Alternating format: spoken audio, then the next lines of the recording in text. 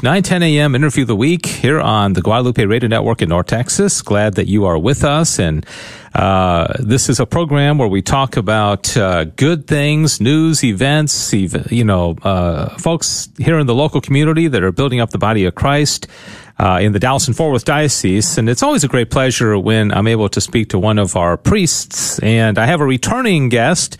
Father Jacob Dancasa has been on before. He is currently serving as pastoral administrator at Holy Family of Nazareth Parish in Irving, where he is about to enter into his second year as the pastoral administrator there. He's also a prolific author.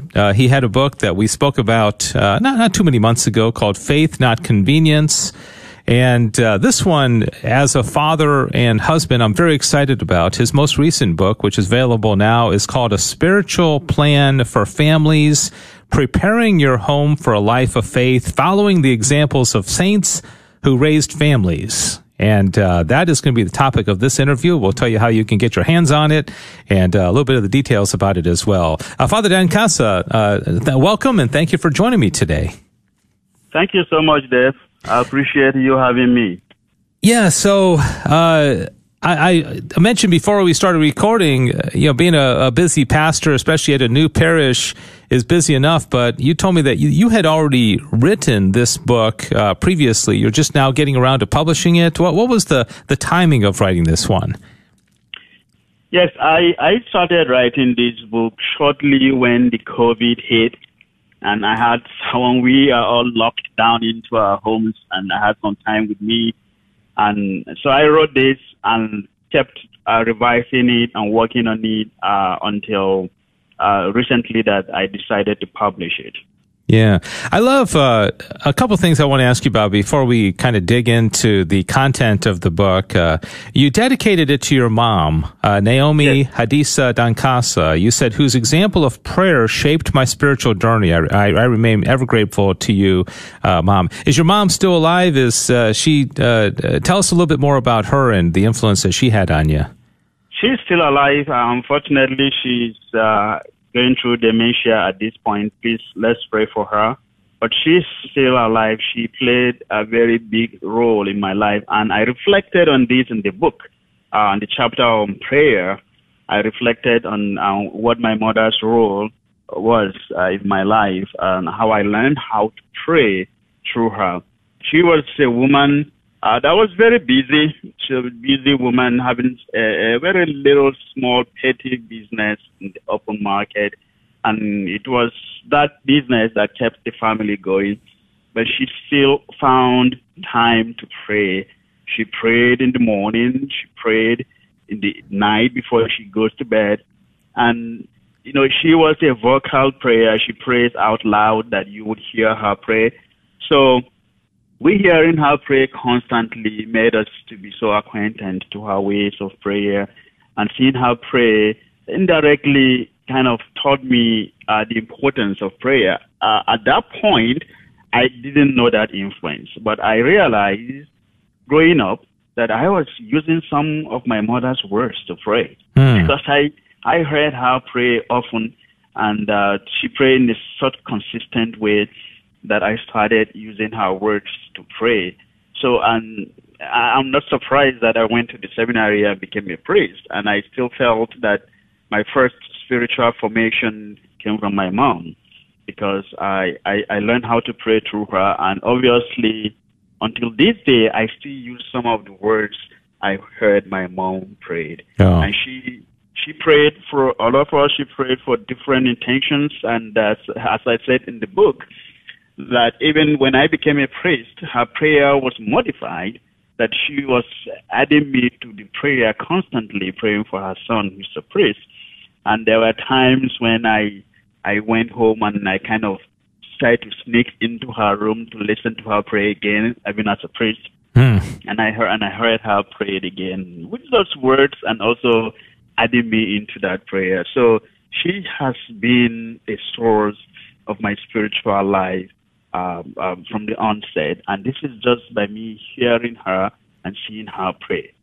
That's beautiful. Well, God bless her, and we will ask everybody that's listening to pray for her, especially as she undergoes the illness that you talked about that she's suffering with.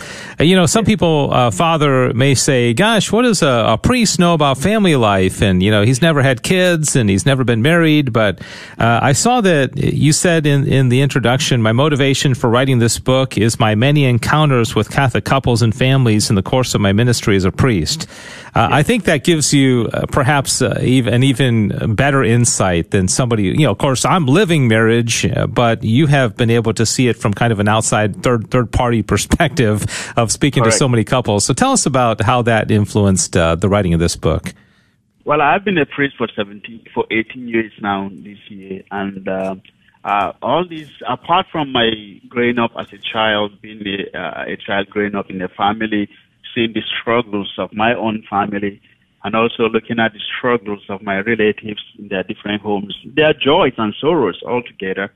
And being a priest, constantly, we are the people that parishioners come to when they have issues. Sometimes they think the priest has solutions for everything, even we don't. But they come to us all the time because they trust and they feel that we can provide them some peace.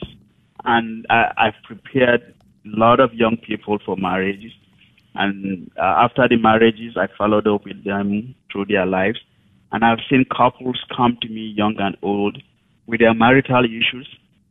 And oftentimes they discuss these things, and sometimes you don't even have a solution for them. But there are times, as I said in the book, I just keep praying and asking God to give me the words to speak to them. And all of a sudden, when we get done with our discussion and I see them leaving the room so happy, not because I did anything extraordinary, but because God probably has given me the strength and the words to be able to give them the solace they need at that point. So the sample size of the marriages I've talked to, married couples I've talked to, is I think it's big enough to write even a bigger book than this. So put together my pastoral experiences about the joys of marriage life, from my engagement and relationship with my parishioners and my friends, and also the sorrows too that go with that, made me feel that I should write from a pastoral point of view what I feel is necessary for people to do to plan their spiritual lives for their families. And we have plans for everything. People have plans for businesses. For a successful business, you got to have a business plan. And even young couples, before they get married, they plan for the reception, for the wedding gown and all that. But one thing I've come to realize is that the spiritual preparation is that which is not given any attention. Such that when couples get married, then they all of a sudden realize that there are a lot of things they should have discussed even before marriage. But even as they are married, they need to be open and be able to discuss some of these things. So I felt there is a need for a spiritual plan, just as there is a need for us to plan our future, our businesses, and our lives. So putting this together pastorally, I was able to bring up this book, especially looking at other saints who have married. And the typical understanding of saints for many people are people who were either scriptural, like St. Paul, St. Peter, or those priests, nuns, religious who became saints. Not much is being said about saints who really married, raised children, had their ups and downs struggles like many families do today. So I thought I should go through and be able to research on some of these saints and use them as a model to be able to help families to see that the life they live today is a life that others lived, and they lived it with joy despite the joys and struggles of it. And they are called saints today, not because they were perfect, but because they were able to allow God to be a part of that process in their families. So this motivated my desire to write this book from a pastoral angle. I of course, as you said, I'm not married, but the experiences from my pastoral life. For instance, one who is married may have his or her own personal experience as husband and wife to talk about. But I have a lot of experiences from confidential, from other marriages that many people would love to hear about. So put together this, I was able to create this material to help family people to be able to bring God into their homes in this way. Beautiful. The book is called A Spiritual Plan for Families, Preparing Your Home for a Life of Faith Following the Examples of Saints Who Raised Families. The author is Father Jacob Dancasa, the pastor administrator of Holy Family of Nazareth Parish in Irving. You can go to enroutebooksandmedia.com, enroutebooksandmedia.com, to purchase it. Perhaps it's at some of the local Catholic bookstores as well. Of course, you can go to Amazon to get the book as well. Father, you kind of alluded to some of the saints who raised families, and I'm just kind of off the top of my head thinking of somebody like, St. Elizabeth Ann Seton was, of course, a wife and a mother before she entered religious life. I think of St. Teresa's parents, who I believe have been canonized. Who else comes to mind as far as examples that you write about in the book? I wrote about St. Louis IX, King of France. He was a king, and he got married. He had children, and he's also, as a very busy man, as a king, he was able to balance his royalty with his own family life, and to be able to attend to people and bring up his children in the way of the faith. He taught his children how to live in the way of Christ and to be faithful to the teachings of the church. And as a king, he went to houses of the poor and served the poor. And definitely, he was not a perfect man himself. He struggled with short temper and gluttony, but he never allowed his struggles to keep him away from bringing God into his family. So St. Louis IX, King of France, was one, and St. Joanna Moller is another person who she was a medical doctor and general practitioner and a pediatrician. She married and had 4 children. During her 4th pregnancy, she had problems with that pregnancy because she had diagnosed with fibroma, and the options were given to her, and some of the options were to abort the baby, but she stayed true and decided not to, and she held on to it, and she was able to give birth to a healthy child.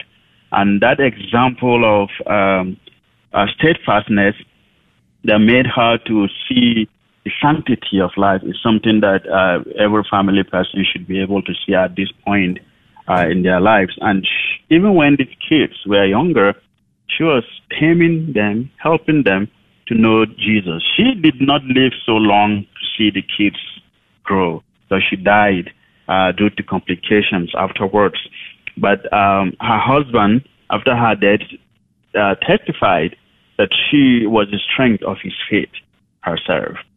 And there are other saints like Saint Elizabeth of Portugal, Saint Leonidas of Alexandria, who was the father of Origen, the great Origen himself. So you can see how that man, a father of the church, was brought up by a man who really knew what it means to bring up his child in the way of faith. He identified the gift that his child had from the very initial. He has several children, and he was able to teach them the knowledge of Scripture. And we can see how his endurance led him to martyrdom, and through his way of life, that his son, Origen, became a father of the church, because him as a father, he was able to see what his son had some talents for, especially in the way of knowing about God, and he never turned his eyes away. He helped his son to grow in that way. So he's an example of a family man who was able to give his own time for his children and understanding the different gifts that children have, and to harness these gifts for the growth of their faith and other saints that married include Saint Margaret of Scotland, and I included some who are not canonized yet, but they are in the process of being canonized, like Blessed Hildegard Burhan and Venerable Elisabetta Tasca Serena. These were all married people. They went through life like any of us, and some of their lives were not everything pleasurable, but they still went through it with joy. So the examples of their lives were used in this to help us understand that in the midst of the joys and sorrows of life, and if we endure and keep our families in the way of faith with some consistent plan for the future of our families spiritually, we will be able to do our own part to build the faith in the hearts of our families. That is awesome. I wish we had time to speak about each of the chapters. Looks like there's 7 chapters and then also a sample template for creating your spiritual plan, which I think is awesome on page 133. I do want to ask you about one of the particular chapters, and I think it's something that anybody who is raising kids wants to hear your advice on. Chapter 5, Educating Your Children in the Faith. And I know from a personal standpoint, sometimes, I push too hard. Sometimes I pull back too much. It's kind of hard to find that perfect balance of how much do you talk about the faith. Well, give us a little preview of that chapter and what your advice is as far as raising children in the faith. Well, this chapter discusses how families can sustain the spiritual life of their family through educating their children on the importance of spiritual exercises that they will do as part of the family. It explains how the head of families can teach their children that learning about their faith must be a major part of their lives, and hence be made as part of their family spiritual plan. And especially areas of concentration here is teaching their family the life of stewardship and making the home the first classroom for faith formation. If there is anything that we need to do to be able to bring our children in the way of the faith, is to help them understand that the faith is built in this domestic church, which is the home, and the parents are the first teachers. As I said of my mom, I felt she was the first teacher of my faith to me in that way. So for every family that should be able to see that that the parents themselves need to be equipped with the basic knowledge of the faith if they will have to teach their children, which means that the parents have to be an example of faith. They have to learn the faith themselves and be able to let the children find a way of knowing this faith. Now, the home as the first faith formation classroom. I stress that in that book because, for instance, in our parishes we have faith formation sessions, but that is not enough. That is not enough that people in the church are helping to teach our children the faith. All parents should be able to see that this faith is being groomed from the home. And that is why today in many parishes, this family faith formation is the in thing. Like in my parish right now, we have what we call the legacy faith formation that we just started this year, where we want the families to be involved in the faith of their children. We just don't want it to be a graduation program where children will see that, well, I'm going in for first communion, I'm done. Then I go in for confirmation, I'm done. Then maybe come for marriage, which of course is what we see today. But we want to see where parents become part of the education of their children in faith. And some of the saints that I discuss in this book also were part of it, like Saint Leonidas, as I said, of Alexandria, the father of Origen. He was instrumental in seeing that his son grew to know the faith. And we can see what his son became today. St. Louis, think of France, helped his children to understand the dangers of heresy by challenging them not to allow their lives of faith to to be defined by the many heresies prevalent in their time. And some of these things were very deliberate, making the faith to be built in the heart of the children. So this particular chapter is challenging parents to say, listen, don't just let go of these children and think we send them to faith formation classes in the church and that's it, that's enough.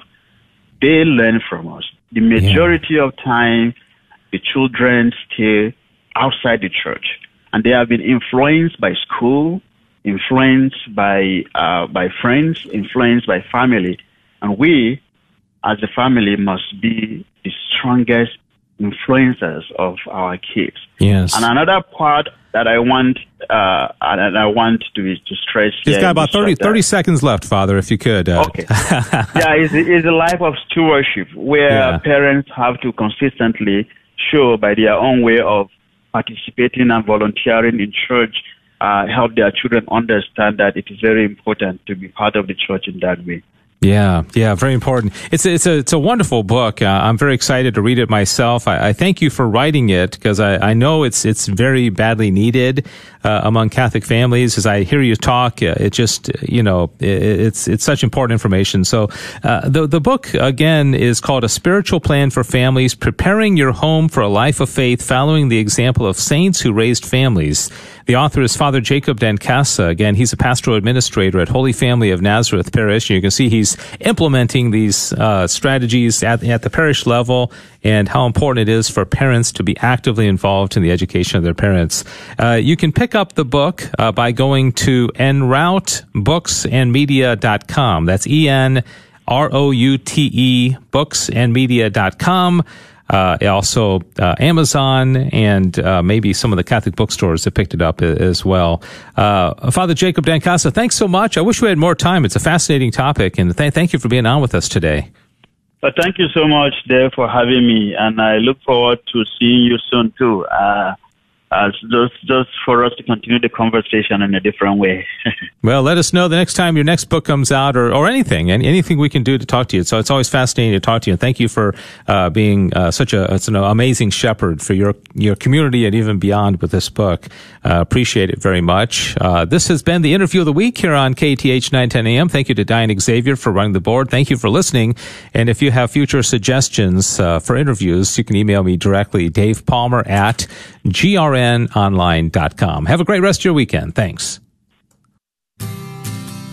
The Archangels Men's Network of Catholic Charities of Dallas invites all the faithful to join them as they host Breakfast with the Bishop on Thursday, September 29th at 7:30 a.m. at St. Paul Catholic Church in Richardson. Join Dallas Bishop Edward Burns and guest speaker Dallas Police Chief Eddie Garcia for an inspiring talk and morning. For more information and to purchase tickets, visit ccdallas.org/breakfast. Esther Fernandez is a realtor with JP & Associates and a sponsor here on KATH 910 AM. She's a parishioner at Holy Spirit Parish in Duncanville and a supporter and volunteer with the Guadalupe Radio Network. Our real estate market remains strong and interest rates could change. There are first-time buyer programs available for teachers, nurses, police, and firefighters. You can reach Esther by calling 214-845-1753 or by email at EstherZFernandez@gmail.com. That's ESTHERZ Fernandez@gmail.com. Hello and welcome to the KTH 910 AM interview of the week. Hope you are doing well, and thanks for joining us as we talk about a lot of good things going on here in North Texas and the local Catholic world. And I was delighted to be able to talk about this topic today, and interesting connection. The Friends of Los Niños is an interview that I did with the founder and chairman of the board now, Geraldine Kaminsky, many years ago, before she became the executive director, as she is now, of the Catholic pro-life community.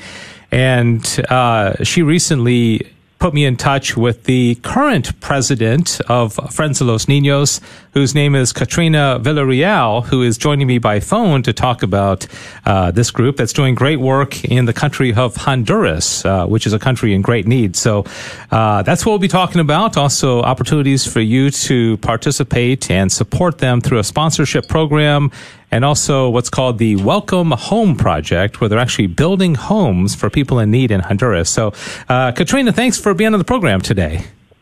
Thanks so much for having me. Yeah, I went to the website, friendsoflosninos.org, and saw a little bio about you, and it looks like you have been doing these mission trips to Honduras for almost 20 years, and you've been there a whole lot. Can you tell us what is the connection between you and Honduras and Friends of Los Niños, and why it's so special and important to you? Yeah, I'd love to, Dave. It's been almost 20 years since my husband and I made our first mission trip to Honduras. We actually got connected to Honduras through a sister parish program at Prince of Peace Catholic Church in Plano. They've had a wonderful program there, and it was really our first exposure on going on a mission trip at all, and our first exposure to Honduras. And through that experience, we really came to know and love the children and families we met there, and found a way with our friends in North Texas to really expand how we could serve our brothers and sisters in Christ in Honduras through this wave of Friends of Los Niños. And it's really about supporting children in need, and that experience was truly life-changing for us. It led us through lots of different paths to adopting our daughter, and also to further expanding the program with Friends of Los Niños. So it's just been an incredible experience for us. Yeah, there's a beautiful quote on the website from you where you said, "I see the joy of Christ in the eyes of each child and in each family we serve in Honduras. We are blessed to be part of their lives, even for a short time." And I've heard this time and time again from people who go on mission trips, and often people say, "I think I got more out of it than the people I served," because even though they're poor and even though they're in situations of poverty, it doesn't mean all of their joy is sapped, does it? No, absolutely not. And what we see time and time again for our missionaries that go with us on these trips, I believe I've been on about 50 now, 51 mission trips over the last years.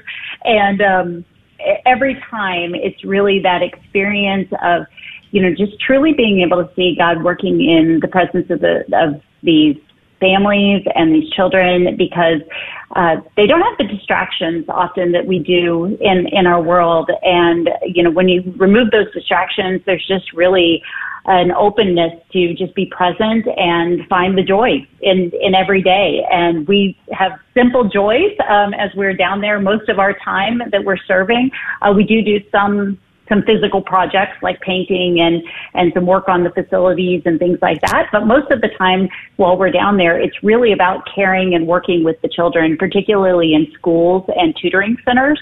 And so as we're working with these kids, it's just being present to them, and particularly our children in the orphanage.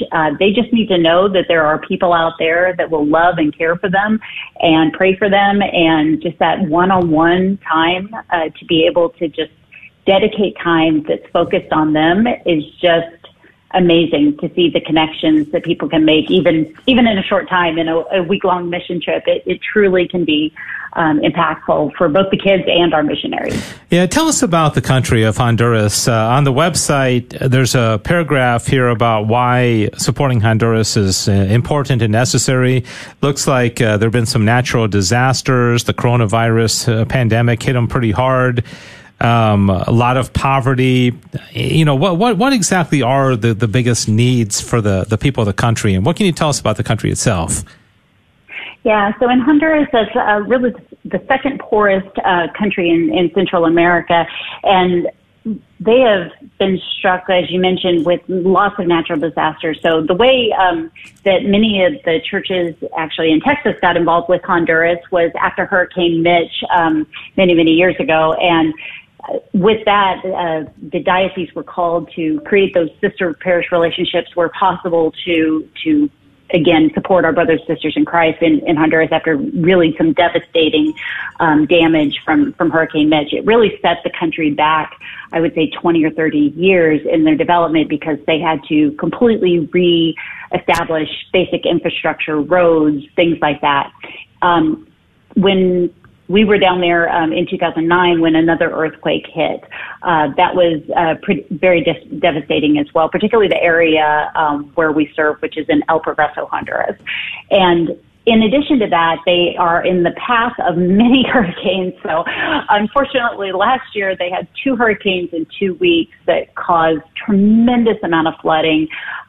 We had 2 of our homes in the community of Brisas del Salto where we serve literally fall into a river because they were really shanties on the edge of a cliff.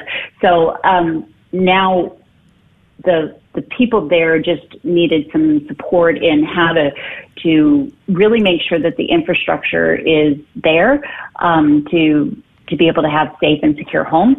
In addition to that, the natural disasters and such that are there. The other piece is they have a significant problem with unemployment. They actually have opportunities for education, although many of the children struggle with getting higher education because their parents may not have more than about a 6th grade education. That has improved. When we first started going there 20 years ago, the average was about a 3rd grade education. Now the average is about a 6th grade education. But what we're seeing is that, there's still a tremendous amount of support needed to improve the educational situation for many children. Unfortunately, the coronavirus set that back many, many years because everything went virtual for more than a year.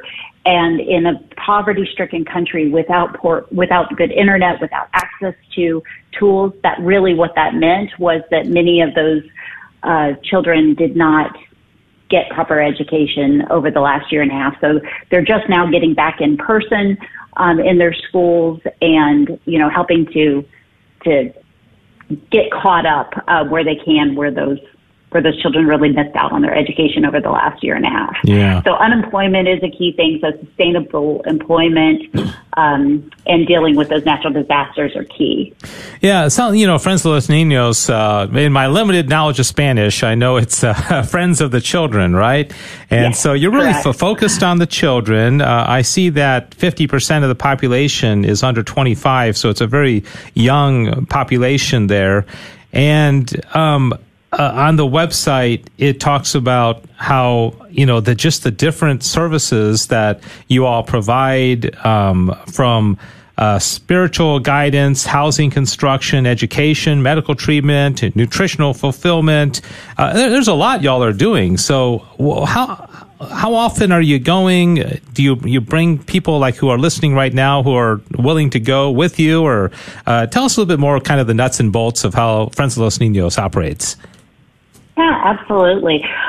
So we really support 3 programs in Honduras. One is the Coperme Orphanage, which is an orphanage in which that is long-term living for children who either have been removed from their homes because of abuse or neglect or other situations, or children who truly have been abandoned or no longer have parents. So those are long-term living situations where they need 24/7 care. We work with them both for, housing, support, education. And then as those kids age out of that orphanage, we also have a transition program that helps them either with technical school, creating their own business, or going to university, depending on, again, aptitude as well as desires of the children. So it really is an all-encompassing program at the orphanage. In addition to that, the second program is their outreach program. So it's led by the orphanage, but it's really about how do we work with families in the neighborhoods, in the barrios, that can keep the children intact with their families so they don't end up in the orphanage, and also those children can get proper education. And also, again, some medical intervention. Often there's simple medical needs that can be addressed that will prevent the child from having a more severe medical situation. So we really support that as well. And then finally, the third program is our Brisas del Salto program, which is it was a community of squatters on the edge of town that we have been able to work with. They are just absolutely amazing. Actually, the Diocese of Austin, Texas, helped us provide them with a grant to do a tilapia farm, which helped them bring in electricity and water to all of the homes. And then since that time, they were able to sell the tilapia, and that was able to generate enough funds to start the process of building a school. From there, we helped them complete the school. And so they now have a fully functioning school there in the community. And praise God, we've also been able to help them work with the government to secure the land rights so they can no longer be forced off their land because they were squatters, so they now have rights to their land.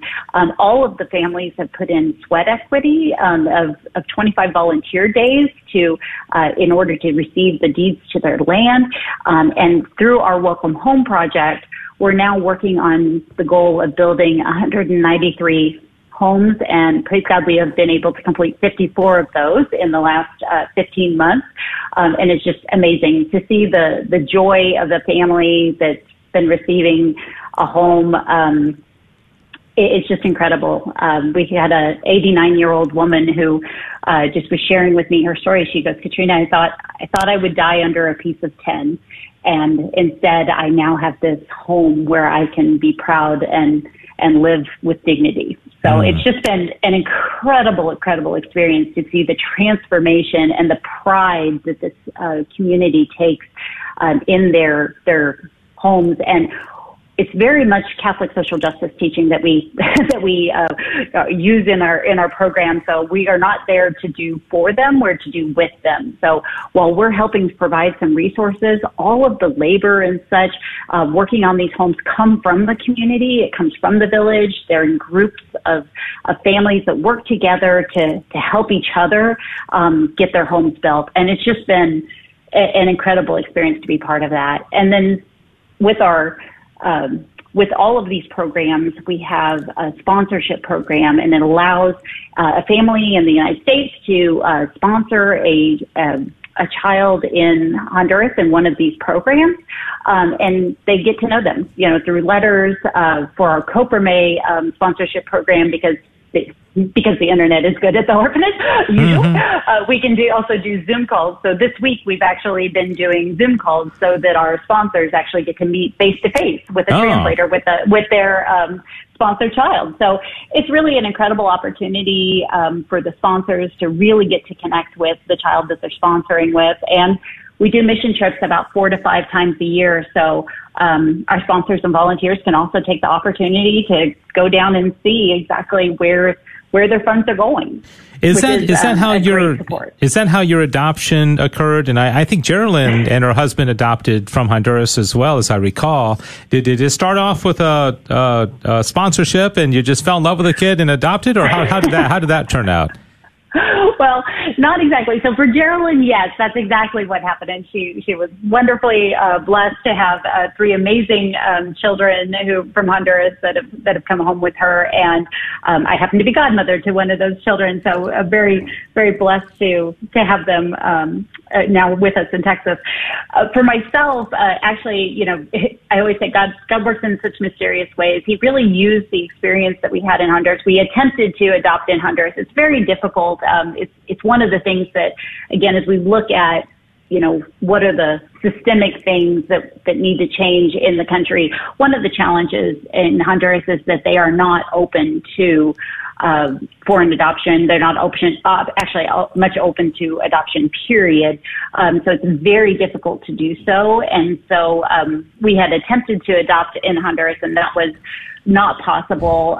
But then, through that experience, in a very roundabout way, it led us to our daughter, who we actually ended up adopting from China. But my kids, I have 4 kids in total, and they've all gone with us on these mission trips, and just an incredible experience to get to share that with my entire family. Yeah, that is. Yeah, as I hear you talk, I just have this idea, like, boy, I would just love to pack up our family and go on one of these trips. And since you're going 4 to 5 times a year, it sounds like there's plenty of opportunity for that as well.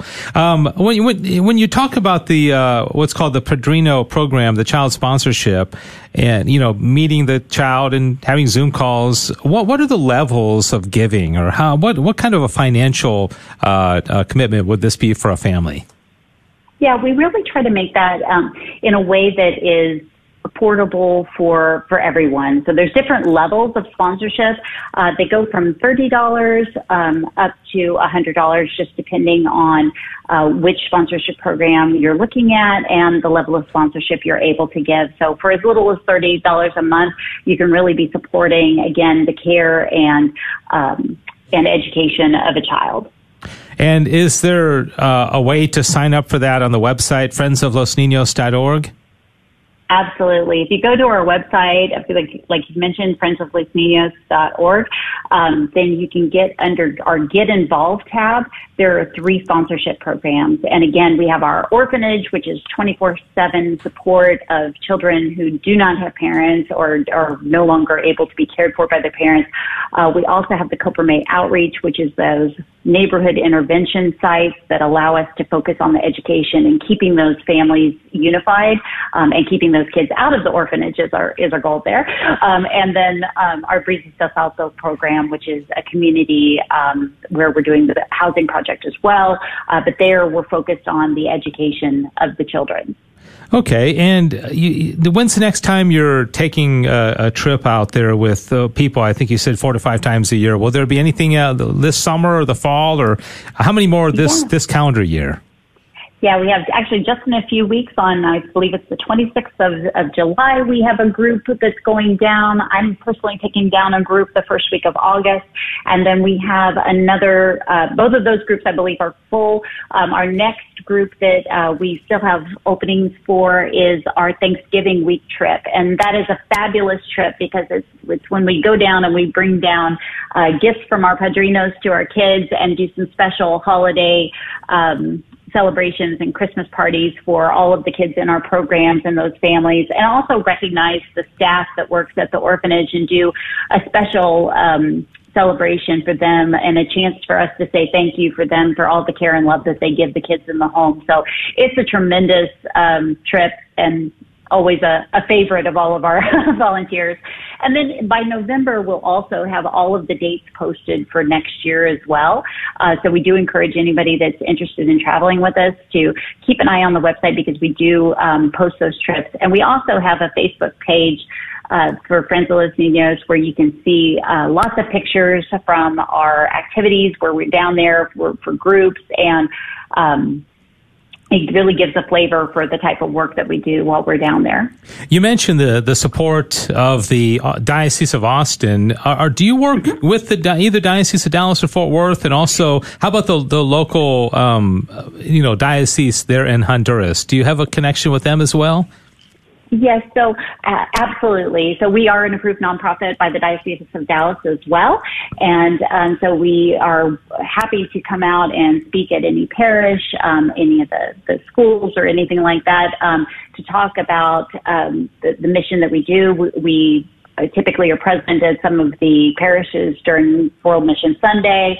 We have lots of opportunities to help raise awareness about the needs for the people in Honduras, as well as obviously the work that we're doing there, and how, again, we can be, good brothers and sisters in Christ to our friends and families in Honduras. So happy to work with them on that. And then also, and we've got a special relationship with St. Francis in Frisco. They've been wonderful. We have a lot of padrinos there in that parish, so shout out to them, as well as some of our other parishes in the area. In addition, you had asked about the local diocese in Progreso, which is it's the state of Yoro in Honduras, and we do work very closely with them. We had actually the bishop came out and did a mass for our orphanage because they just celebrated 33 years at the orphanage. So it was a wonderful opportunity to have a mass there at the orphanage. We also do have a program where we bring down priests and deacons as part of our missionary trips anytime we can. So if we have any of our clergy that's listening that would love to travel down with us, they are always appreciative of clergy who can come down with them down with our groups, because often they may have one priest that covers an enormous area. So when we come down and can provide some masses to some of the communities and some of the programs that we serve, it's a huge blessing to the diocese locally there in Honduras as well.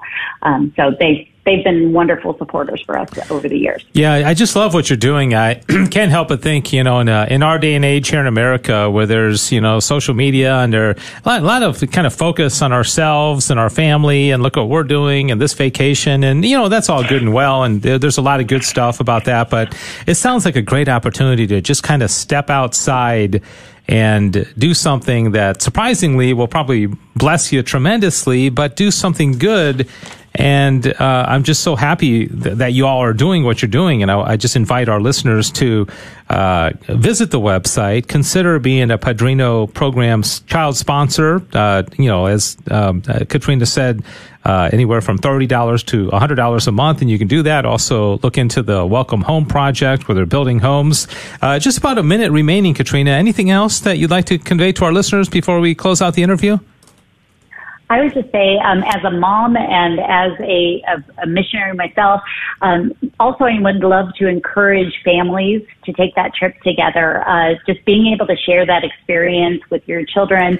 I personally have brought most of my kids as they've started into their teenage years, and it's been incredibly formative. We do formation meetings before we travel, so it kind of gives you a level setting of what to expect, as well as talk about Catholic social justice teaching and our role as a volunteer in Honduras. So it's a wonderful way to kind of set that expectation as a family and just experience the love of God in the children that we serve. Just an incredible experience, and would encourage all of our families out there listening to consider and pray about that. It's just an incredible experience. I can sense the excitement in your voice. It sounds like you were made for this, and and it's the fact that you've been there 50 times is quite a testimony. Katrina Villarreal has been my guest. She serves as president of Friends of Los Niños. friendsoflosninos.org. Is the website. And again, please check out the sponsorship program, the Welcome Home Project, the 3 different levels of sponsorship, as she mentioned, and maybe consider going out on a trip to Honduras to help the people in need in one of these upcoming ones, like the Thanksgiving one, she said, is a real special time. And I do want to thank, of course, Geraldine Kaminsky, our dear friend and wonderful friend and supporter of Guadalupe Radio Network. And thank you for recommending this interview. And Katrina, thank you, and God bless you for all you're doing. And I hope many of our listeners will come and support you and get involved. Thanks so much. Bless you all. All right, thank you. Thanks to Diane Xavier also for running the board. And please let me know if you have other ideas for interviews. Thanks for listening to KATH 910 AM Frisco, Dallas, Fort Worth on the Guadalupe Radio Network in North Texas. Catholic radio for your soul. Heard also at grnonline.com and on your smartphone.